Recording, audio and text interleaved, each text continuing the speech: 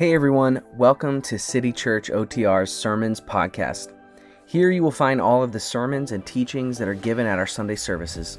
We also have our original City Church OTR podcast, which has more conversations, interviews, and more interactive content. As always, we would love to meet you. Check out our Instagram to see what we're doing this week, and our website, citychurchotr.com, to meet one of our pastors. Enjoy. A child, a stirring in the nation of Israel. That's my domain. That's my kingdom. I've heard rumors of some ancient foretelling. They speak of a new king, a new ruler, a son of God.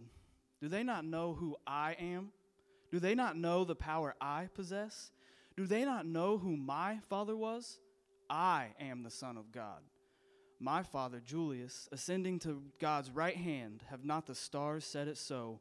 All of Rome knows that it is I who will save all creation, that I will be the peacemaker, a child, born of nothing, the son of a false god, of a powerless God. No, he will not be the true king. My kingdom will reign, a power of victory, a kingdom of power, a kingdom of victory, a kingdom of prosperity, a kingdom of authority. All will worship me. All will fear me. All will know and proclaim my name, their Savior, the Savior of the world. If that doesn't get you excited for church, I don't know what will. It's like our only bag of tricks is an arrogant speech. Great job, Jordan. If this is your first time here, you have stumbled into a brand new church kind of in the heart of Cincinnati. We are City Church OTR, brand new. Fully launching in the spring, but kind of in this preview service mode. And it's been such a crazy, we were kind of recapping it last week, but such a crazy adventure to start a new church in the middle of a city is an adventure in itself. To do it in the middle of a pandemic has been so fun. And by fun, I mean really difficult, but also very rewarding at the same time. So my name's Chris. I'm one of the two co-pastors here, so kind of a unique thing we have going. And one of the things, well, you should know a few things about me. One is on earth, my deepest love is Catherine. But my longest love is Diet Coke. And it's been kind of a love affair I've had since like I was a really small kid. And not the bottle, not the can. It's got to be fountain. And the best fountain Diet Coke can be found at McDonald's. Everyone knows that. They have the best, and I've heard they have the best Coke, Dr. Pepper, but I love Diet Coke. That's one thing. I am in love with Tesla, like the car. I also am in love with my Tesla stock that I'm banking on one day paying for said Tesla. So I love Diet Coke. I love Tesla. Also, I would describe myself as like a dreamer. And it's a discipline that Catherine, my accountant wife, has to like engage in every now and then, where she just has to sit with me and dream. And it's like there's no goal. It's like, where could we go next? What could we do? What could we start? But I was thinking about it this week, and I've always loved Diet Coke since it was invented. I've always loved Tesla. I have not always been a dreamer. That's like in the last 10 years. It's actually crazy to think like that's at all a word that would describe me, because as a kid growing up, when I first realized this small white frame wasn't going to make it to the NBA, I then set my sights a little bit lower, and I decided I wanted to be a manager. And I mean, true story. When I grew up, I wanted to just be a manager. I wanted to play it as safe. I was like the most practical, cost-conscious, shrewd at good times, like annoying at bad times kid possible. Like I grew up and I wanted to just be a manager because I wanted zero risk in my life. And I didn't want to start anything. Like starting something was crazy. I'd heard that like restaurants have the highest fail rate. I definitely didn't want to start that. They're right up there with churches, ironically, so I have changed. But I wanted to be right there in the middle, not too high, not too low. I wanted to be in the safest place possible. I was like a crazy pragmatic kid that like counted the risk of everything. And to illustrate this even further, I want to be sensitive, so I'm about to tell a story about Santa. So for the millions streaming online, if you don't want the story about Santa to be heard by people around you, maybe remove them. But the time I first found out about Santa, And I forget, something must have happened at school. I don't remember. I'm an oldest child, so I had to find out everything on my own. But I remember going to my parents' old house. I was in their room, and I asked my mom, I was like, and I must have said something to the effect of, I heard something at school like, is Santa real? And I don't know why I didn't have a red flag at this, but she's like, I don't know. You'll have to ask your dad. And it's like, oh, she's confused too. She doesn't know. We'll both find out together. And so I remember asking my dad, and he broke the news to me that Santa wasn't real. And I honestly was so devastated. I mean, it was like one of the first memories of disappointment I have. And it wasn't because I lost a hero or anything. It was because I had had this great strategy throughout the last 5 years of my life. Somehow Santa knew that my parents gave us 3 gifts because Jesus got 3 gifts. And Santa also adhered to my parents' rules. So he also somehow knew that we were only supposed to get 3 gifts. So I would lay out the 6 things I wanted every Christmas, leading up to that moment. And I would ask for the 3 cheapest things from my parents. And we were middle class. We weren't about to go hungry. But I wanted to save my parents' money because that's the kind of kid I was. And I would ask for things, and I'm remembering a couple things I asked for that I didn't even want, but they were expensive because it's a free ride. Like you're playing with house money when you get stuff from Santa. And I just thought, this is and I later learned the term in business school, this is leverage. I'm going to leverage this guy that has unlimited resources, ask for really expensive things. And I left my parents' room so devastated. And I remember because it's like, I was ahead of the curve on other kids. I had such a good strategy, and it totally backfired. And true story. It's another reason why 2020 has just been really difficult for me. So, thank you. So, I'm a dreamer. I haven't always been that way. Here's the crazy thing. As I think about how rational of a kid I was was always questioning things. I was always calculating things. I never once thought, I wonder if flying deer are real. I wonder if one guy, maybe it's just a time zone thing, but one guy can actually go to every house in the world on one night. I was just learning about calories, the sheer caloric intake of one cookie from every house just seemed crazy, but not once as a kid, and I think I've given you a window into the kind of kid that I was, not once did I ever ask the question, I wonder if that's even possible. And I think the reason is because I heard that story over and over again. I heard it from people at school. I heard it from my parents. I heard it in movies. And maybe what I'll assert to you this morning is the more often you hear a story, no matter how crazy, how unbelievable, how miraculous it is, it just becomes normal. It just becomes true. The craziest, calculating, shrewd, annoying kid never once seemed to ask the question, I wonder if that's actually possible, because I had just heard the story so many times. And we hear so many Christmas stories all the time. But I want to assert this morning, and you've heard it so many times, and you're going to hear it one more time this morning, the craziest Christmas story that's ever been told happened 2,000 years ago in a small town in Israel. And we've read Luke 2 so many times, and it's just become normal. It's become maybe unmiraculous at best. But the craziest Christmas story that's ever been told still happened 2,000 years ago in a small town in Israel. And we've lost, I think, some of the allure because, we just hear it all the time. And we hear great Christmas stories and great Christmas movies in this season, and some of them are really great.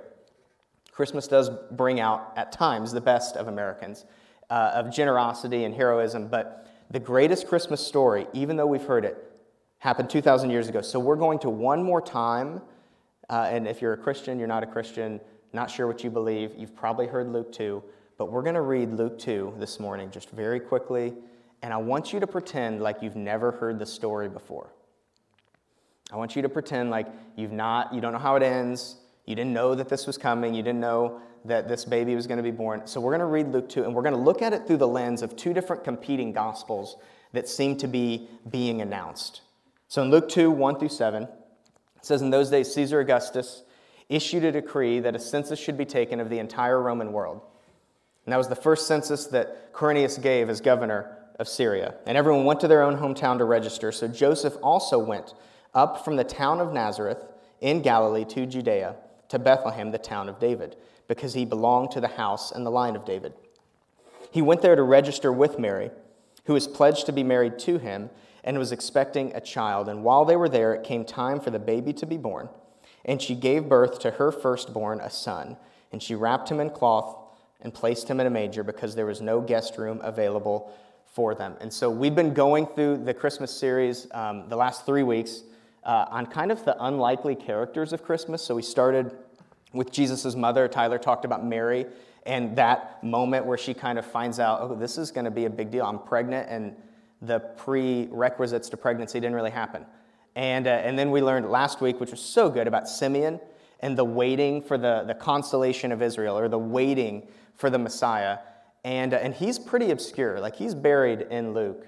We don't talk about him a lot. And I'd say equally as obscure as Simeon is, we're going to talk this morning about Caesar Augustus, who Jordan, I think, really well portrayed. This arrogant, maybe mildly aware of what was going on in Israel, but certainly did not care. And if he did know, he was probably annoyed at something that was going on in his kingdom, because he's actually a big player in the Christmas story, although we don't talk a ton. And so it's that first verse.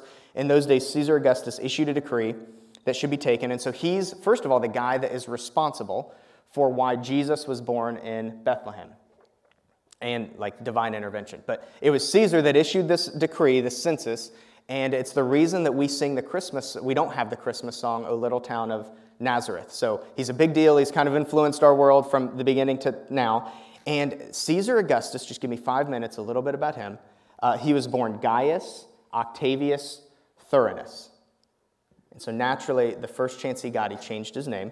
But he was born Gaius Octavius, and he was then adopted. He was a young man. When he was a young man, he was adopted by his great uncle, who was Julius Caesar.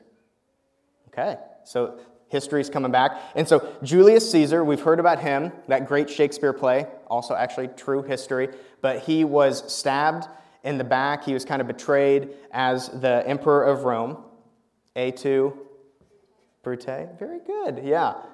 That's right. This co-pastor quoted theater to you. I know you assumed it would be the other one. This week in staff meeting, Tyler said, I am batting cleanup. He's dropping sports references. They say in marriage, this has nothing to do, so if you want to tune this out. They say in marriage that you start to look like and act like your spouse. I haven't read anything about what co-pastoring, but if I'm dropping theater quotes and Tyler's using sports analogies, next thing you know, you're going to be 5'7". So Gaius Octavius, he is the son of Julius Caesar, the adopted son. And after Julius Caesar is stabbed, there's this squabble for power. Okay, true history, you've probably read about it in like 8th grade. But it's between the right-hand man, Mark Antony, and his adopted son, Gaius Octavius. And there's this long squabble for who's going to end up leading Rome. And one of the big moments in the midst of this was Gaius Octavius actually threw a giant party to commemorate his dad. And he invited over, and I'm sure this was intentional, but he invited over a ton of really influential Roman citizens. And they're remembering his dad. And as they're remembering his dad, wouldn't you know it, there's a shooting star that goes across the sky. This is like real. A shooting star goes across the sky. And of course, that means that Julius Caesar has been ascended to sit among the gods. That's what everybody at this party took that to mean, which was really convenient for Gaius. Because if your dad is God, what does that make you? Makes you the son of God. And so Gaius Octavius, very quickly after this, becomes the new emperor of Rome, because of course he would. He's the son of God. And he does what any person named Gaius would do, and he changes his name to Caesar Augustus. So Caesar Augustus was believed to be the son of God, and as he started to lead, again, more history, he ushers in something called the Pax Romana, which is called the peace of Rome. And so he's the son of God, and he was regarded as the man in that time that was to bring peace on earth. I think we're starting to see why Luke includes him in this story. So he's the Son of God, brings peace on earth. There's an inscription on a building that's commemorated to him, and it says, "The birthday of the god Augustus has been for the whole world the beginning of good news." So he's the Son of God. He's supposed to bring peace on earth, and even his birth alone is supposed to bring good news. Not only that, but he chose a couple different titles that people could call him. One of them was Kyrios, the other one was Soter, which means Lord and Savior. So he's the Son of God, supposed to bring peace on earth. His birth brings good news. You're supposed to call him Lord and Savior. And we're starting to see, and this is probably news to some of us, this was not news to a first century Roman, a first century Jewish person. They knew the reputation of Caesar. They knew the things that were being said about him. And Augustus wasn't a bad leader per se for Rome. I mean, there were much worse Caesars that they had after this. But Augustus wasn't necessarily good for everyone. And so Augustus, he issues this decree, this census, and it was supposed to be a way to collect tax. And that wasn't good news for everyone, but it was good news for the government. It also was a way to collect soldiers for the army. And so it wasn't necessarily good news for those that were called into the army, but it was very good news for that army. Augustus was called the people's emperor. He actually was the first one to give away some of his power, and he gave it away to the senators. So it wasn't good news for everyone necessarily, but Augustus was good news for those in the Senate. He had the strongest military rule at that time, which, again, wasn't good news for those that he was conquering, but it was good news for some. And he brought peace to the Roman world, which, again, that was very good news to people that already had power. But it was not good news to those that he conquered through the sword. And so the story of Caesar Augustus, not a bad emperor in like the historic sense.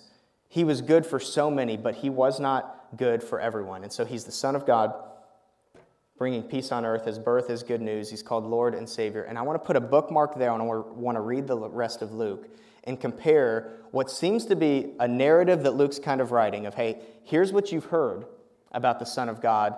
There seems to be a competing gospel that he's presenting. And so verse 8, it says, "And then there were shepherds living out in the fields nearby, keeping watch over their flocks at night. An angel of the Lord appeared to them, and the glory of the Lord shone round them, and they were terrified. But the angel said to them, 'Do not be afraid. I bring you good news that will cause great joy.'" And we'll stop right there. This idea of joy, I mean, they would have fully understood this. It's a deep, like Old Testament theme. It's used over 100 times in the Bible, actually synonymously with happiness. And one of the things we know is that money cannot buy happiness. It can't buy joy, but it can buy a jet ski. Can't buy a jet ski. It's a famous like comedian thing. It's not biblical wisdom, but it is true. Nobody's ever frowning on a jet ski. And so this idea is woven all throughout the Bible. This idea of joy, this idea of happiness, it's defined as like this calm delight, this like silent assurance that you know what's going to happen. It's this emotion that wells up, and the Bible says that salvation causes joy, that God's word causes joy, the birth of a baby causes joy. In Isaiah, it says military victory causes joy. James takes it a step further and says suffering causes joy. But the overall biblical narrative of this word joy is that it's something worth pursuing. I mean, the Bible really encourages us. We should pursue, and I think this is where the founding fathers got it, we actually should pursue happiness. We should pursue joy, and it should be a basic right to any human being that joy is absolutely worth pursuing. And so we see in Luke 2, and again, a rich word, that this joy is announced. But who's it announced to? It's announced to the shepherds. And the shepherds were like the lowest of the low, the poorest of the poor. They were at that time like on par with tax collectors and prostitutes. So they were hated. They were overworked, underpaid. There was this old story of people were trying to decide, because you had to tithe on everything that you had. And so you even had to tithe on the food that you had. So if you had 10 loaves of bread, you had to give one of them back to the temple. And somebody said, "Look, I have food for my family, but I also have food for my dogs. How do I know if I'm supposed to tithe on that?" And the leaders of the law go back and forth. And true story, they came back and they said, "If you would feed it to a shepherd, then I think we'll consider it food." And so shepherds were somewhere in between like a real human and a dog. This was kind of their standing, and they were the ones that heard it first. And so now I want to like actually engage in Luke 2, and I want you to imagine, as hard as it's going to be, that you're a shepherd. In the first century, you're the lowest of the low. You're like hated. You're considered trash. You're barely considered more important than a dog. And I want you to imagine, as rough as your life has been and as much of you as you've heard about this guy, Caesar Augustus, I want you to imagine the good news, this news being shared to you. There's a birth that's going to bring good news. Yeah, we've heard that one before. He's going to usher in peace. So did Caesar.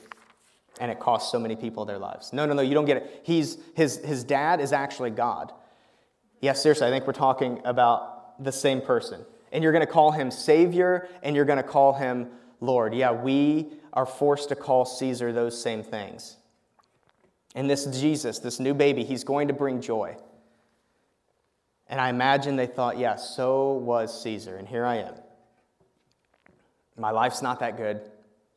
I have no real hope in this season. I don't believe you. And if I'm imagining, and this is me imagining, this isn't necessarily scripture, but if I'm imagining, aside from the fear that the shepherds are hearing as the angel announces this, I'm sure they're going through and saying, that's probably not for me. And the angel says, do not be afraid. I bring you good news, that will cause great joy. And I think the thing that would have perked the shepherds' ears up was what came next. He said, I bring you great joy for all people. And that changed everything for them. See, they'd never heard a message that joy actually was available for all people.